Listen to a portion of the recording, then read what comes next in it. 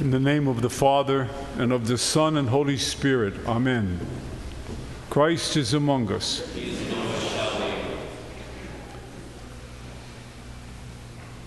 Throughout the course of history of the Church, countless men, women, children have distinguished themselves with their spiritual heroics.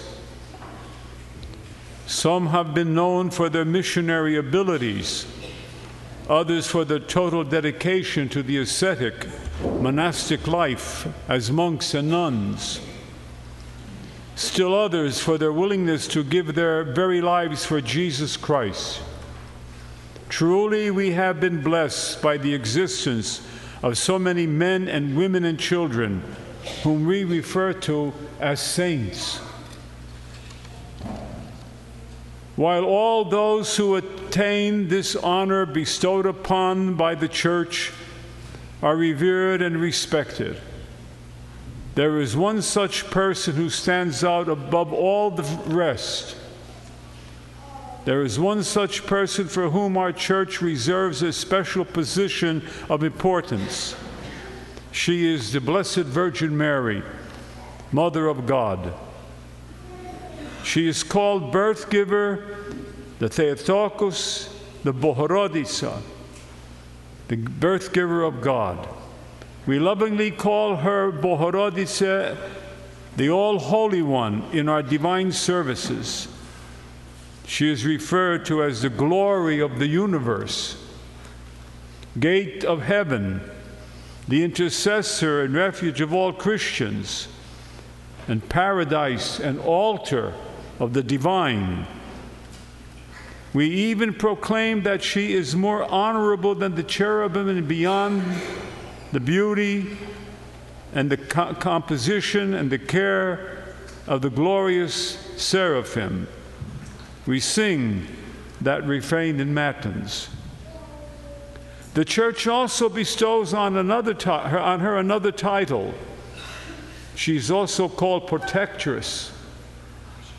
It is fitting for us to look on her in this manner today, because on Thursday of this week, we will celebrate the holy day of the protection of the Mother of God, known in our language as Pokrov, a day that has always been looked upon with great devotion. This feast day commemorates a miraculous event that occurred in the holy city of Constantinople in the 10th century. The city was under siege with a huge army of Saracen warriors preparing to invade and conquer its inhabitants and trying to destroy the city. The faithful Christians flocked to the church of Lacherna, where the veil of the Mother of God was said to have been preserved as a relic. While the service was being celebrated, St. Andrew, who was there, looked up and saw the heavenly Queen, protectress of the world, standing on the clouds and sheltering the people with her veil outstretched over her hands. The worshippers spent the night in fervent prayer, and the next day the Christians and their army, under the protection of the Virgin Mary, won a decisive victory over their enemy. The city of Constantinople was saved, and of course, the miracle story spread everywhere. When this Thursday comes, I hope you will attend liturgy then, for it is important for us not to view the holy day as merely a commemoration of a historical event. It is much more than this. This holy day presents us with a perfect opportunity to reinforce a wonderful picture that the Church paints for us as of Mary being our protectress. Understand that the Holy Mother of God still shelters the world beneath her protective veil. She still intercedes for us before the throne of her divine Son, serving as our defense and refuge, driving far from us all the enemies, visible and invisible. She knows that our life on this earth is a constant battle. She desires to help us in all struggles. Here is what the Blessed Anastasius of Sinai writes. Listen to this. The Virgin Mother of God is the most wondrous protection of the whole world. She summons the prophets and the apostles, gathers the martyrs, joins together all the righteous ones, and comes constantly to our aid. Even more powerful are the words of Paul the Cenobite, which we pray at the Compline service. This is the part of the prayer. O you who are compassionate, be my constant companion. In this present life, be with me as an intercessor, as a powerful help to turn away the assaults of all my enemies, and to guide me to salvation. As we look upon the Mother of God as our protectress, let us remember that her most remarkable and admirable quality is her obedience, her total obedience to the will of God.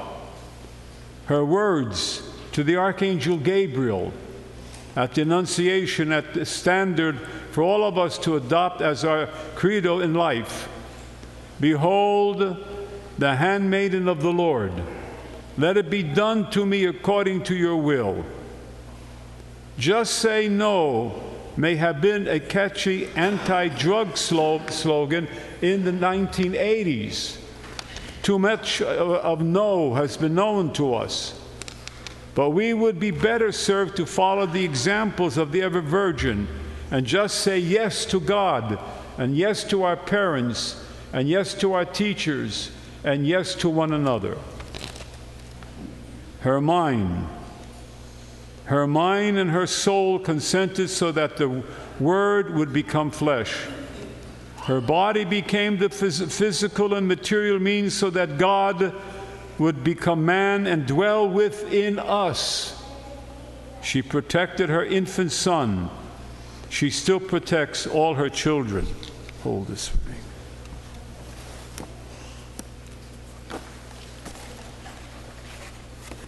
These prayers are for us to listen to for a few minutes. O my most blessed Lady Mary, defender of the human race, the haven and salvation of those who flee to thee, I truly know that I have greatly sinned and angered the most benevolent God, begotten in the flesh to thee, but I have many examples of those who before me angered his mercy, the publicans and the prodigals, and many other sinners, to whom was granted forgiveness of their sins through the repentance and confession. I believe and confess that he whom thou hast borne is your Son, is truly Christ, the Son of the living God, judge of the living and the dead, granting unto all according to their needs. This ancient hymn that I'm going to sing to you for a minute is one in which the church in Blacherna was destroyed at one time and then again rebuilt in another way. If you were to go to Constantinople today, you would see that in that city there is a church that stands on the grounds of the Blacherna, and in it is the witness of hundreds and hundreds of icons hanging on the walls of this church of Blacherna. And where do they come from, these hundreds of icons? You see that written from Rossiya, from Rome, from Russia, from Greece, from Albania, from the United States, from Canada, all over the world. The icon of the protection of the Mother of God is found in that church. This is the hymn that we know. Pod Tvoj pokrov pribihajem, O Maryje, Maryje, Twoju pomość Mujelahayem, O Maria, Maria, Jasjavam izjavila, Čista Diva Maria, monastiri na oltari, čista bila lelija. Jasjavam izjavila, Čista Diva Maria, monastiri na oltari, čista bila lelija. Under your protection.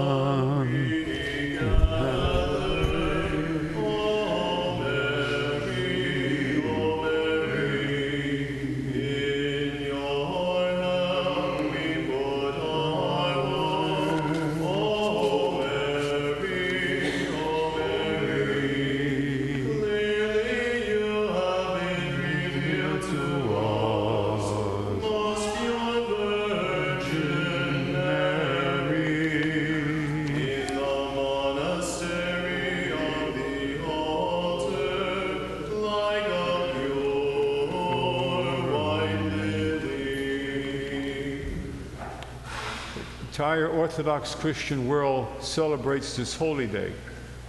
Although the heroic people of Greece during the bombing by the Nazis and the terrible bombing that they went through, because why?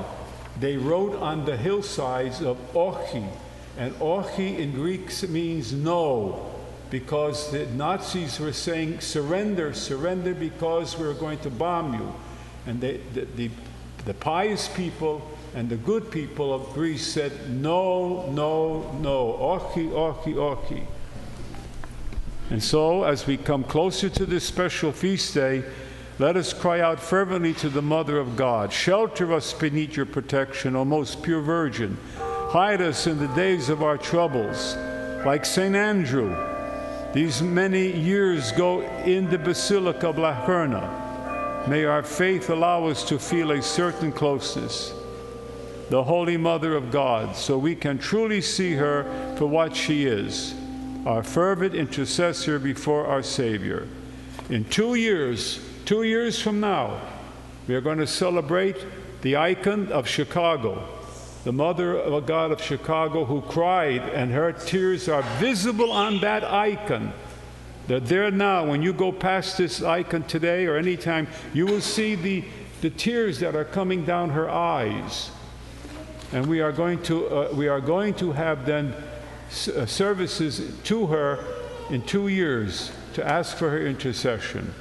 In the name of the Father, Son, and Holy Spirit, amen.